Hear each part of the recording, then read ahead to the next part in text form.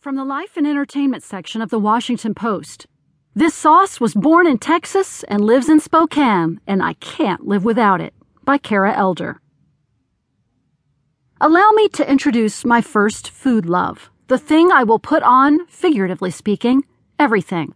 Longhorn barbecue sauce from my home state of Washington. This condiment is not housed in a fancy glass jar. It did not make an appearance in the America's Test Kitchen season